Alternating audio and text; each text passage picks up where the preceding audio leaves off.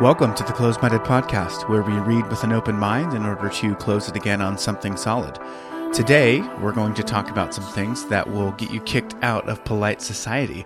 It's progressive and fashionable these days to talk about the patriarchy, capital P, and the oppression of women, their hard-won equality from the shackles of home life, and the immense sexual power that men wield over women in society. But what if everything our culture believes about these things is wrong? What if traditional morality and gender roles actually function as protections for women and limitations for men? What if most of the sexual power in a society is actually controlled by women? What if these claims are self-evident if you slow down and think clearly about them? And finally, what if you can arrive at these conclusions without once referencing religion? My guest today is Greg Crable, and he dares to make and defend these contrarian claims in a book that he wrote entitled Eggs Are Expensive, Sperm is Cheap, 50 Politically Incorrect Thoughts for Men. Greg hails from Maryland, where he's enjoying a career in the professional publishing world. When he's not skewering the sacred cows of feminism and modern culture, he loves to discuss good books over beer, anything from philosophy, history, and politics, to Tolkien, the Dune books, Sherlock Holmes, P.G. Wodehouse, Mark Twain, and C.S. Lewis. So basically, I want to be like Greg when I grow up. I think you'll find our conversation challenging and rewarding. Greg Crable, welcome to the Closed-Minded Podcast. Well, thanks so much. I'm really glad to be here. So you've written a book which I'm sure has turned some heads when they see it, and maybe even generated some ire. I can't imagine why, but it's called Eggs Are Expensive, Sperm is Cheap. So let's just dive right in. Tell me what you mean by that generally, and then we can go into all the different things that flow out from that basic insight. Sure. So at some point I need to tell you what the original title was, but eggs are expensive, sperm is cheap is a phrase that you'll hear from time to time on the internet when people talk about men's issues and women's issues. And the point is that a man produces sperm all the time, and it really doesn't inconvenience him in any way to get rid of some of it. Where a woman only has a certain number of eggs, they're only fertile a certain number of days during the month, and she really can't have that many children. The woman who had the most children ever recorded is a woman named Mrs. Vasileyev, I think. She had 27 births and 69 children. Obviously, some were multiple births. She had twins and triplets. But I mean, that's really amazing. Someone would have 69 children. A woman would have 69 children. Compare that with Genghis Khan, who may have had 2,000 or 3,000 women in his harem. Or Magic Johnson, who claimed to have sex with 300 to 500 women per year. So the idea of the limits on a woman's procreation versus the limits on a man's procreation, it's pretty obvious that a woman can only have a much fewer children than a man can have. So a man approaches the whole economics of sex and procreation from a totally different perspective, because he can, conceivably anyway, have lots and lots of descendants, where a woman is much more limited in how many kids she can have. Okay, so I certainly follow the logic of sperm versus eggs, but what makes them expensive versus cheap in terms of some of the cultural implications? Let's think about men sacrificing, or men being. Let's start with men being disposable. Tell me about that. Yeah, so let me back up just a touch and explain a bit about the expensive part, because I was talking about something being rare. One thing that makes something expensive is when it's rare, right? So the fact that a woman only can have so many children, that makes that rare and therefore makes it expensive. But another way to look at the expense of it is when a woman gets pregnant, it really changes her life. Her life is radically changed, at least for the short term, very substantially, where when a man fathers a child, it really doesn't change him much at all. So they're both going into the game from a radically different perspective.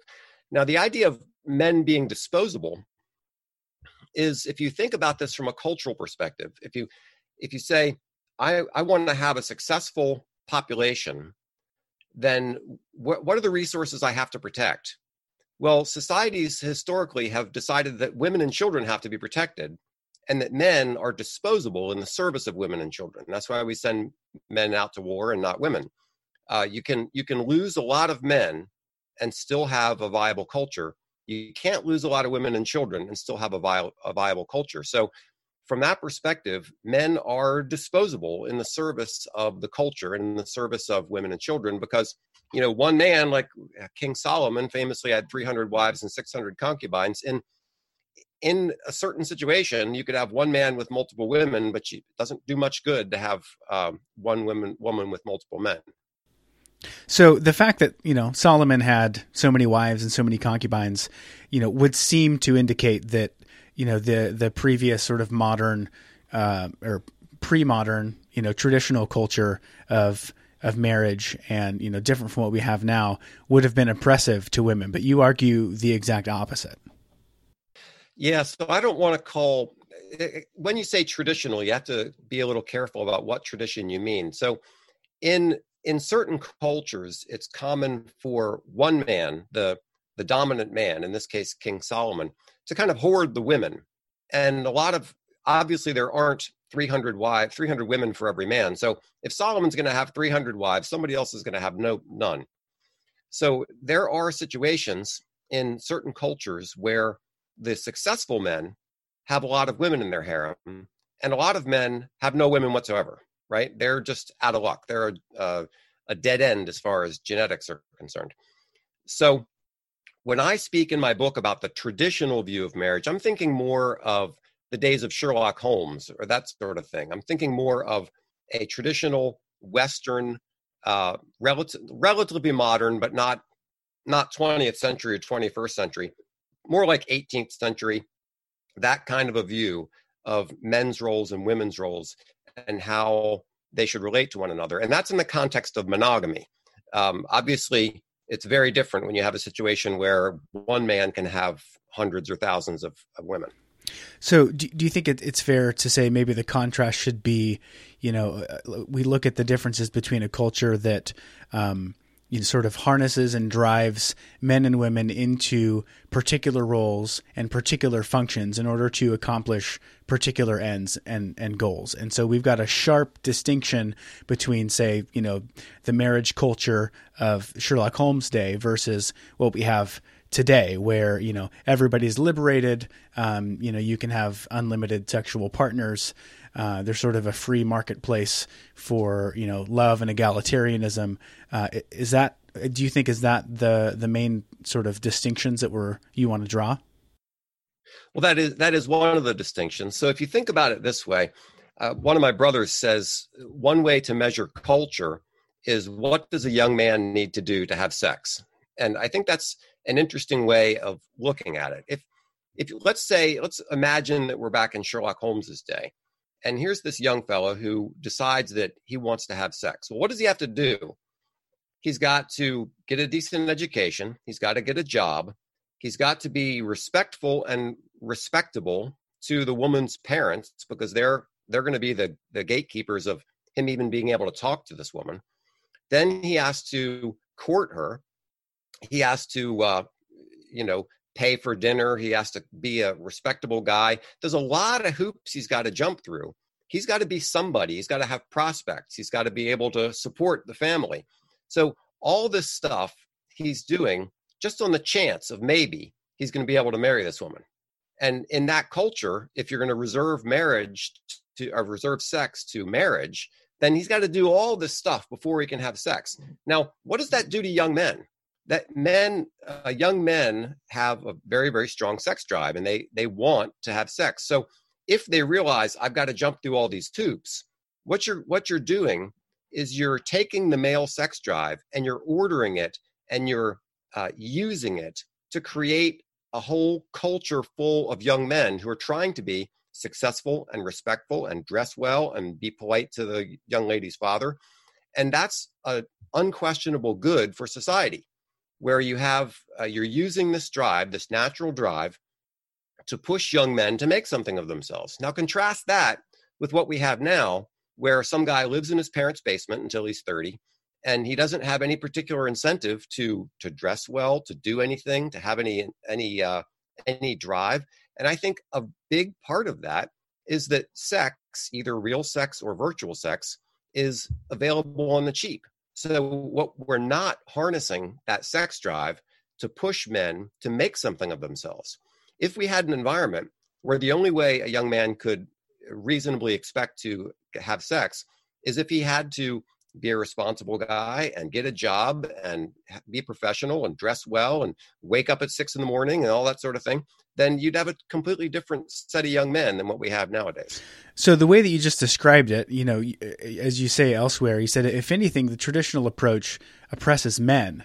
But that sort of seems to fly in the face by, the mainstream narrative today, which is that women were oppressed and enslaved by, a tradition of monogamy and being, in the home, and they're not allowed to work and they don't have lives and they're just there to serve their husbands and be enslaved to child rearing. Why is that a false narrative? Yeah, so there's a lot of reasons. I think it's a shame that we try to express these things in terms of, are women oppressed or are men oppressed? Who has the upper hand and all this? I think the actual situation is that men and women have been cooperating in trying to form relationships and families and trying to get along. And they're both trying to use what they bring to the table to create a stable family, for a stable relationship between the two of them, and a stable family where they can raise children. And men and women both sacrifice, and men and women are both put upon. The man doesn't particularly want to go climb down a hole in the ground and dig coal, but men will do that so they can provide for their families. Or think of the things men do nowadays. Who does the dangerous jobs? Who goes out on the Alaskan fishing boats to go out and get Alaskan king crab legs?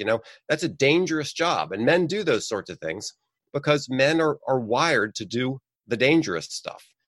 And it's just wrong to think of this in terms of oppression and privilege. It's not a question of oppression and privilege. It's a question of men and women are different. Men have certain things that they're better at, and women have certain things that they're better at. And a successful society will try to use the relative strengths of the two sexes to form a stable society that benefits not just them, but their children. Because obviously a society isn't going to last long unless they have an effective way to raise responsible citizens. And that really means having stable families where children are raised and nurtured and taught, how to eat with a fork and knife and all the kind of things that families do with kids. And that's because men and women have learned to get along. And this whole idea of trying to express this in terms of women being oppressed or anything, it's really not helpful. So if you think about women, are women being oppressed when men say the ship is sinking and men say women and children first? Are women being oppressed when there's a danger and the Hun is invading and the men go out with the sharp sticks to try to stop them? Are women being oppressed in that situation? I don't think so. Now, obviously, women have borne a heavy load themselves. Women have often died in childbirth. Women have a lot of hardship in their own lives. It's not easy. When the men go out with the sharp sticks to stop the Hun and they fail, it's not so great for the women. So it's not as if one side is oppressing and the other side is being oppressed. It's that both of them are trying to use their gifts and their talents towards the service of a stable society and family.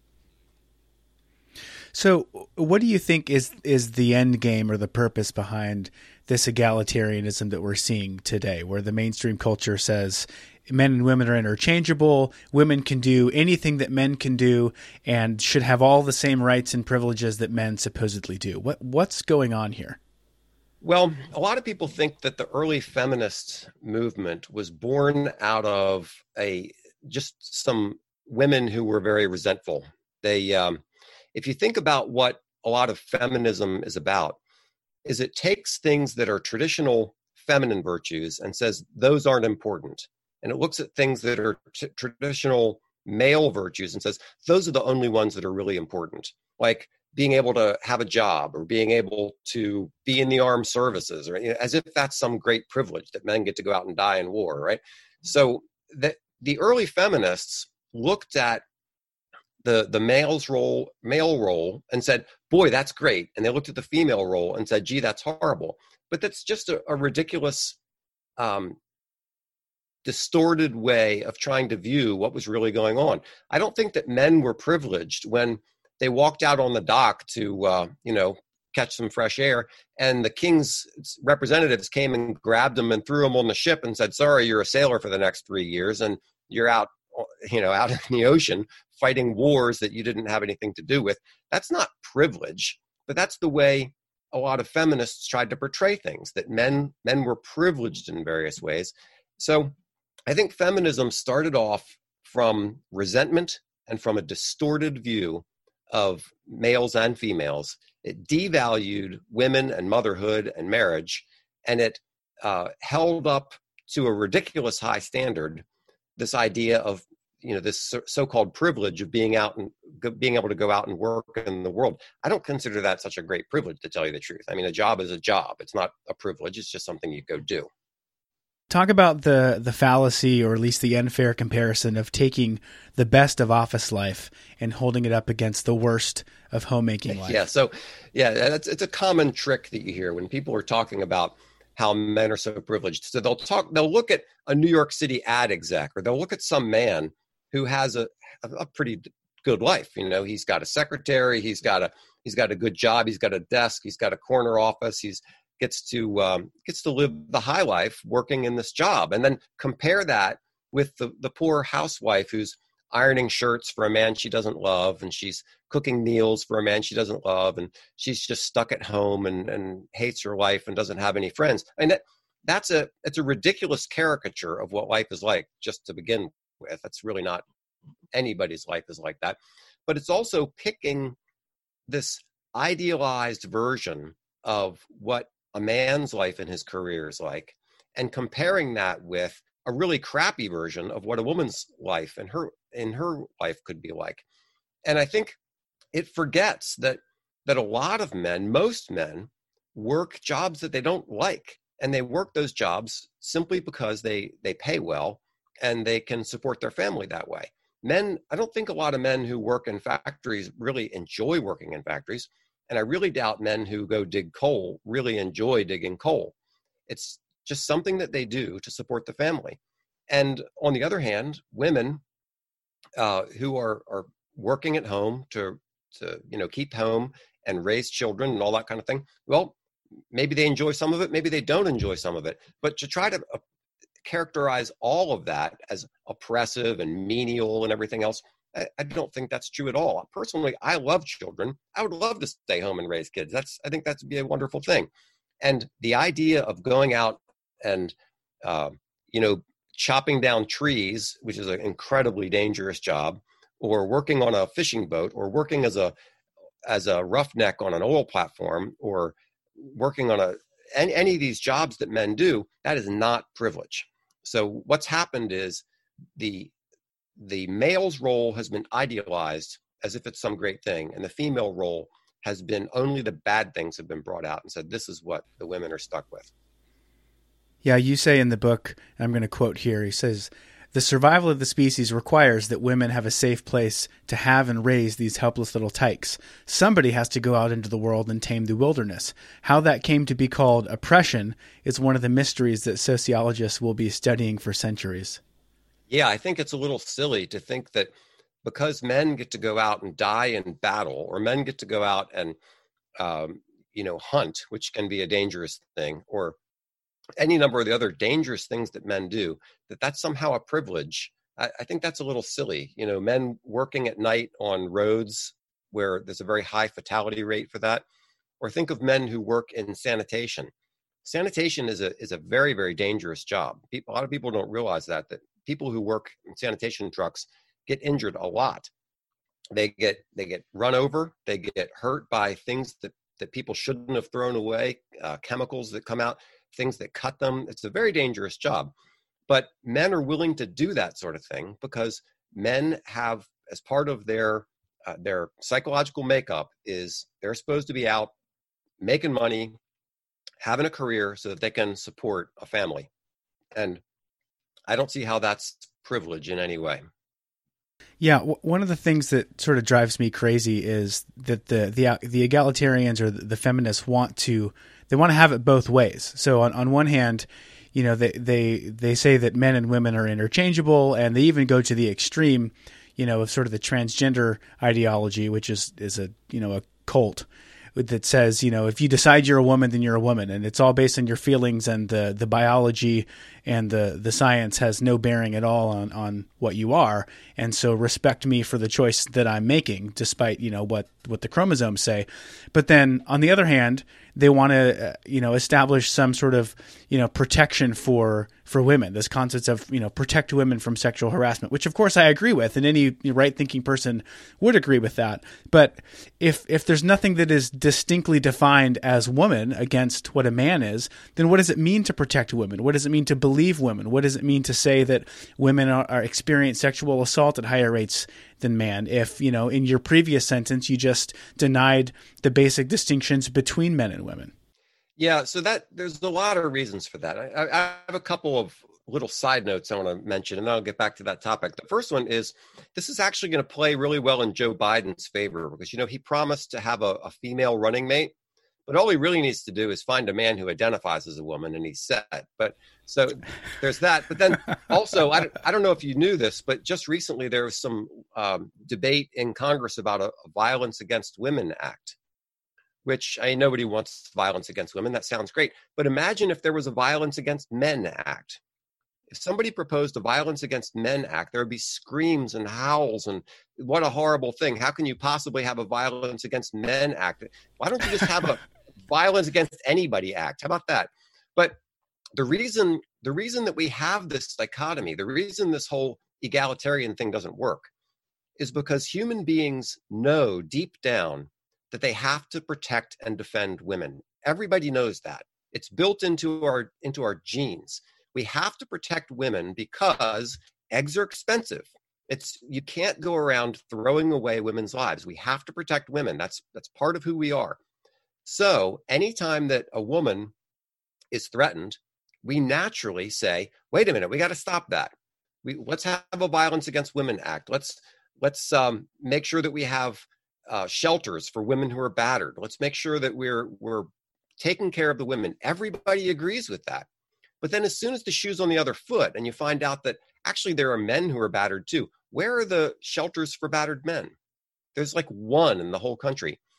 Where's the Violence Against Men Act? Where's the idea that we should protect men? It's nowhere. It's common nowadays. People joke about the treatment that men get in prison, right? And horrible things supposedly happen to men in prison.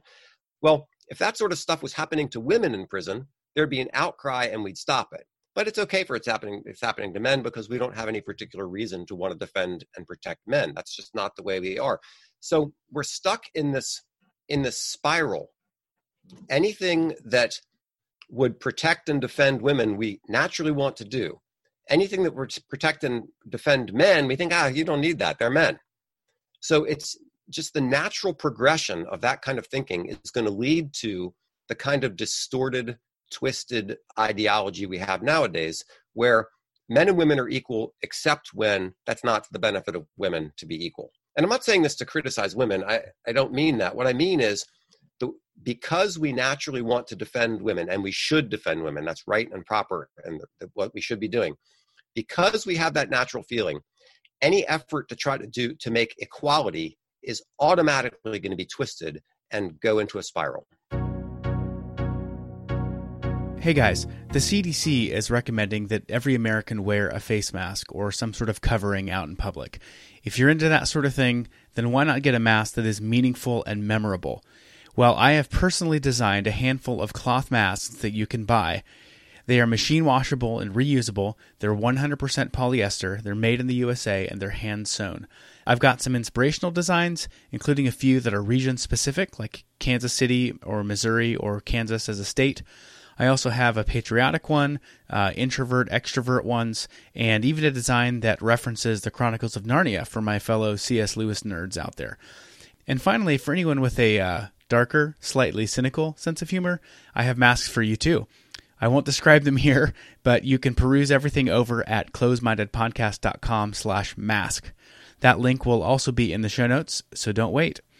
If you want to purchase a bulk order, I can give you a 25% discount. Just reach out to me via email or on my page on Facebook or Instagram, and I will send you a special link to do that. Thanks for supporting the show. Again, closemindedpodcast.com/mask.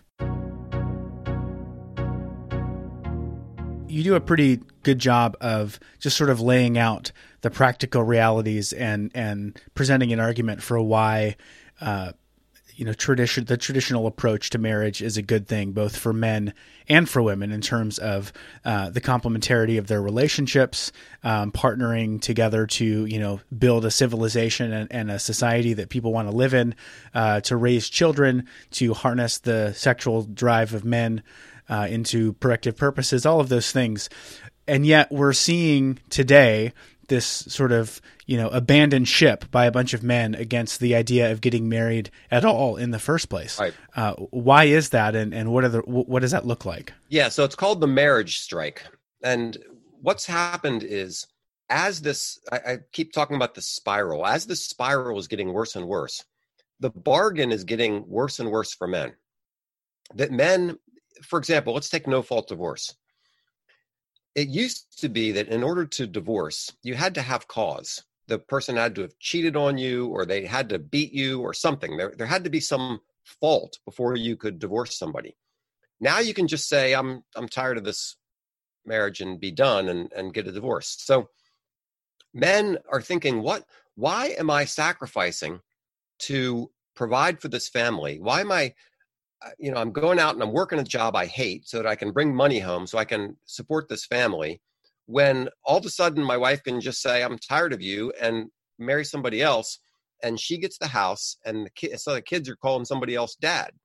That's a pretty lousy bargain, right? Now, of course, it's bad for the women too if men want to leave them. I'm not saying that that's a good deal for women, but from a man's perspective, he's expected to be the provider for this family that can just suddenly blow up on him. And when that does happen, when a marriage does blow up, family courts are not kind to men.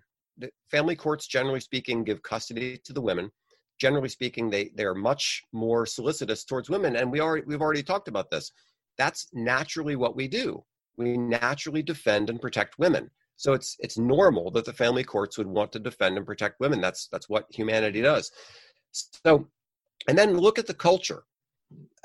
If you had a commercial, let's say you had a bunch of car commercials that regularly made women out to look like oafs and idiots and criminals, then there would be criticism. People would yell and scream and complain, as they should, and say, don't do this. Don't portray women that way. Men are regularly portrayed as oafs and criminals and everything else, and nobody says a word.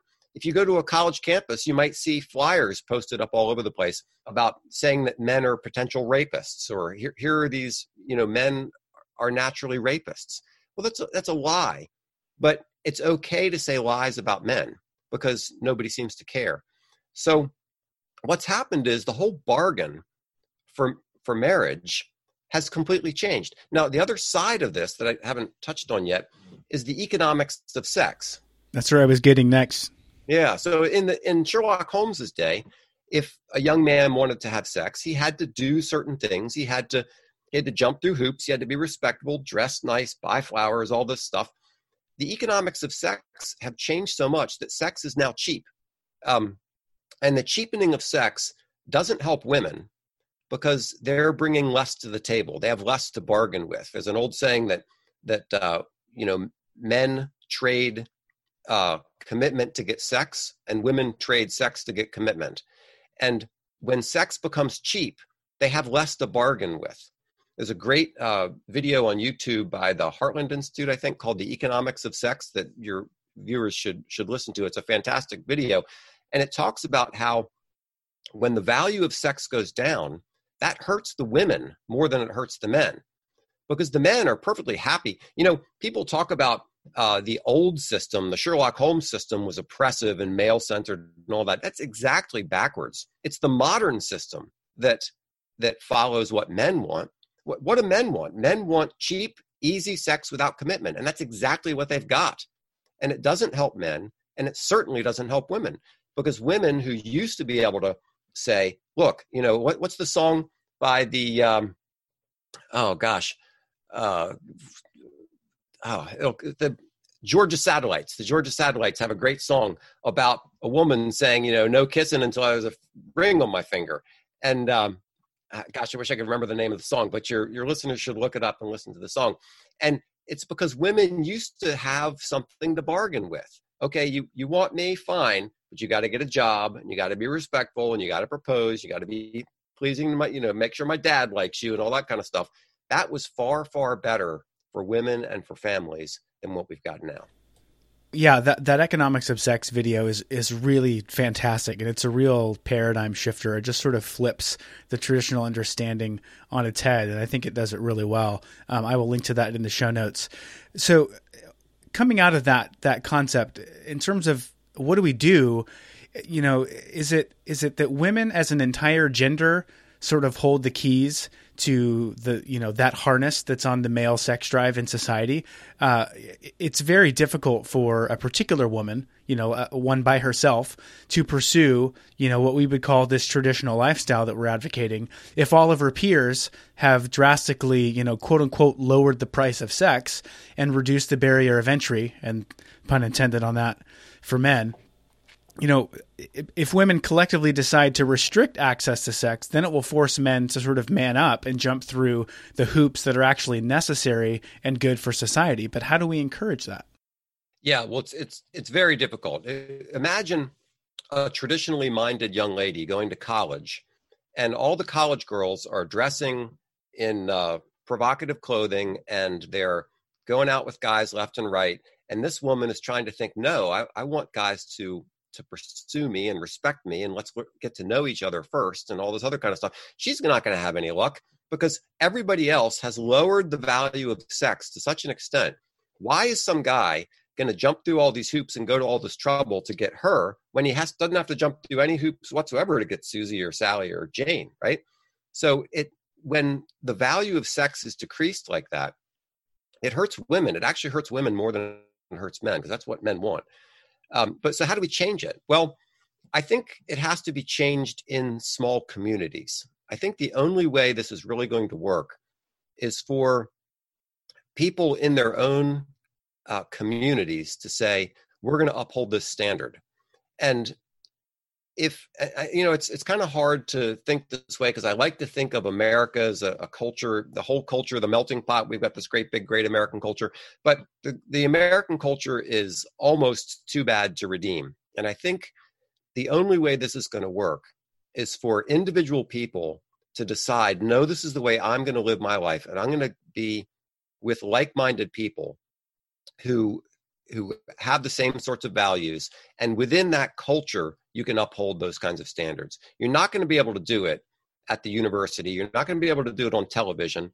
You're not going to be able to do it in the culture at large, but you can do it in a smaller community. And I think that's what has to happen. So for those of us that are more traditionally minded towards those sorts of values, do we just need to, sort of do a strategic withdrawal from the rest of society? Not a retreat, but just, focus on building up and defending our own institutions that uphold the values that we care about and inculcate them into our children. Yeah, I think so. And this reminds me a little bit of a conversation I had with one of my boys when he was dating a young lady. And we were talking about, this was while I was writing this book, and we were talking about, what kind of woman he should be looking for. And he took it to heart and realized that I told him that if you don't even think about dating a modern feminist, it's not going to be good. It's going to ruin your life. It's going to ruin her life. It's going to be a disaster. So set the standard and look for a young lady who agrees with your values, who that you can actually respect, and the two of you hold up a different standard. And that's what he did. And he married this fantastic young lady, and I'm very proud of him.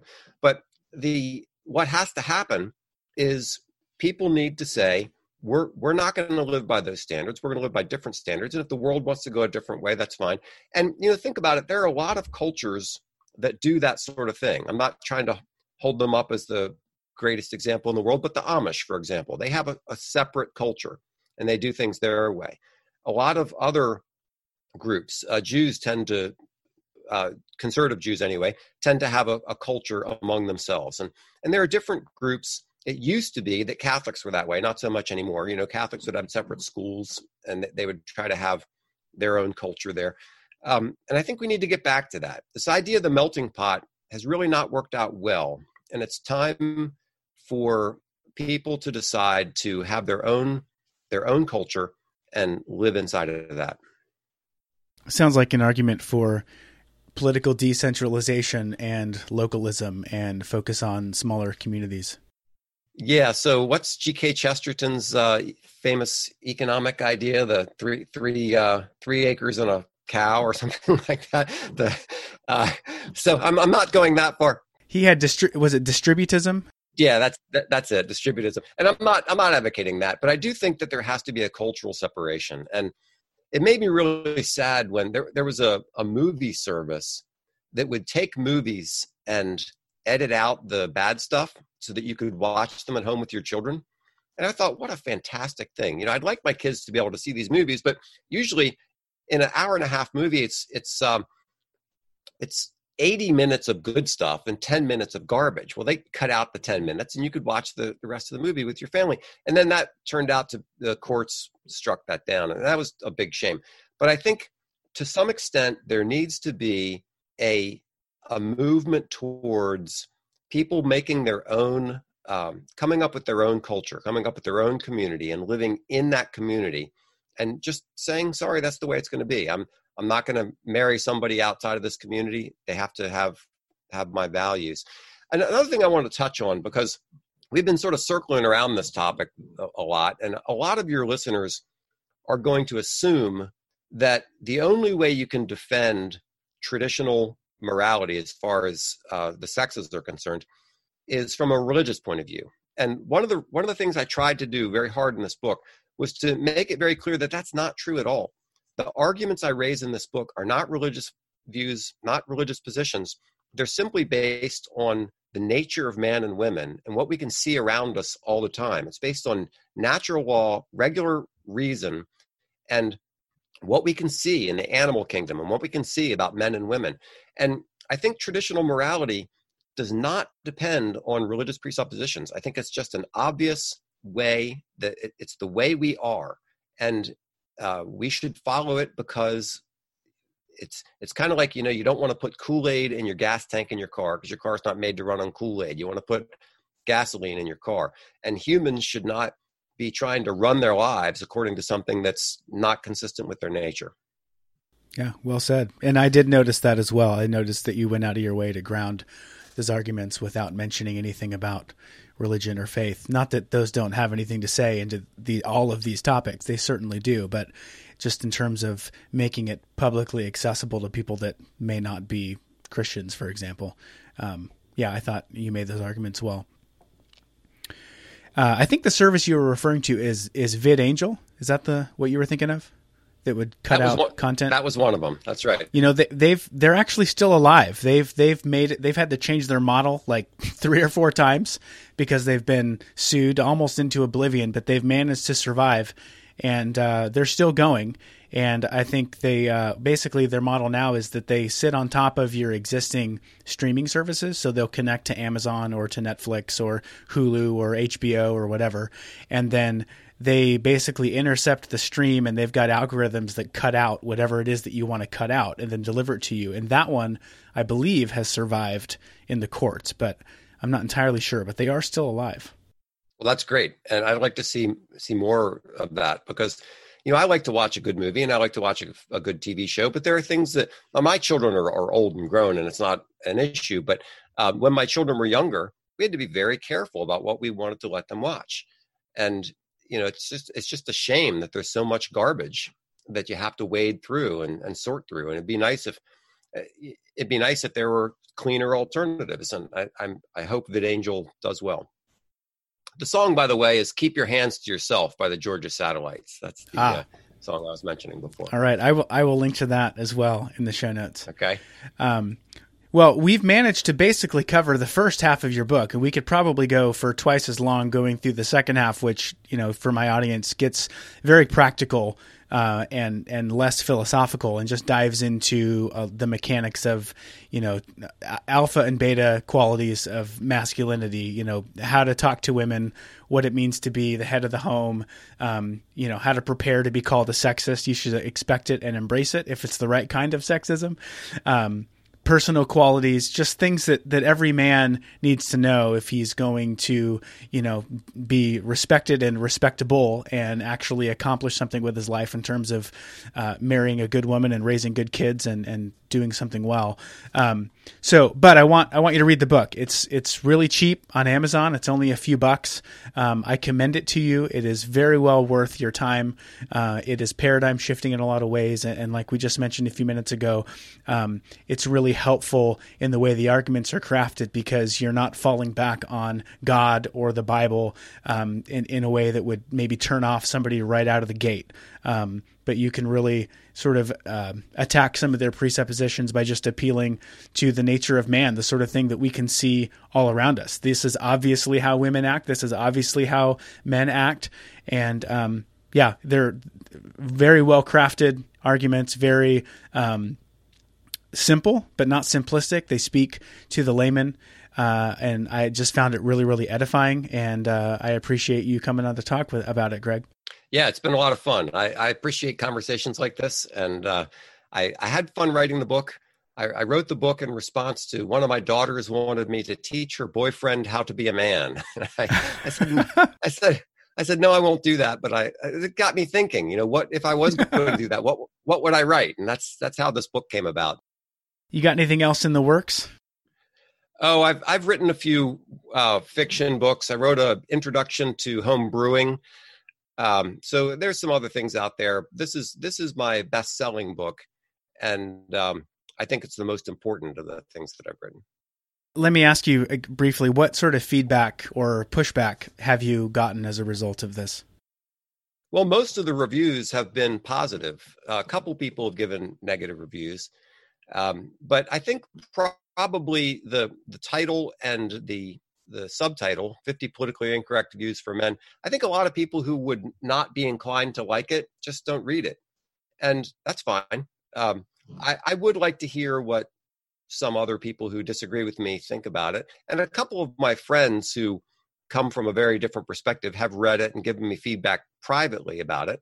And I appreciate that. I actually wrote a second edition that addresses some of the criticisms that they had. For example, one young woman I know who read it thought that I was, she felt condemned by certain things, as if I was criticizing her and her choices. And I wanted to make it clear that I'm not trying to tell anybody how to run their life or what they should do. I'm just trying to say, here's another perspective that you should look at, another perspective that you should consider.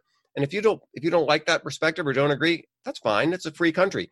But the problem that I see is only one perspective is even spoken aloud these days. You're not even allowed to say certain things. I think Doug Wilson was the one who said that the views in my book might even be illegal in the state of Maryland, which is probably true. So what I want people to do is to just allow this other view an opportunity to say, okay, fine, this is what I've heard all my life, these other things, but let's just recognize that there are other ways to look at these issues, and maybe there's some value in these other ways. Well, great. I will certainly link to the book on Amazon. Is there anything else you'd like to plug, or any site where people can find you if they are interested? Well, people can look on my blog at crowhill.net/blog. And my books are at crowhill-publishing.com. Let me explain Crowhill. The name Crable is a German name, and it comes from the Swiss German area. And the dialect of German that was spoken in that area, Crable means Crow Hill. So that's where Crow Hill comes from. Well, Greg, thanks again for your time. I really appreciate it. Yeah, lots of fun. Thanks a lot, Seth. Well, I hope you enjoyed that discussion with Greg. Please go buy his book on Amazon. It's only 99 cents for the Kindle version or $8 for the paperback, and it is well worth your time. I will link to the book and to Greg's websites on the show notes page, as well as to that really fantastic video that he mentioned called The Economics of Sex. I highly encourage you to watch that as well. So again, everything will be at closemindedpodcast.com/16. And remember, you're going to buy a face mask anyways, most likely, so you might as well get one that has a cool design or a meaningful message on it. If nobody's going to see your smile in public anymore, then give them something interesting to notice. All those details are at closemindedpodcast.com/mask. Finally, make sure that you're following the show on Instagram and Facebook. I'll be posting some spicy and provocative quotes from Greg's book there, and you don't want to miss those.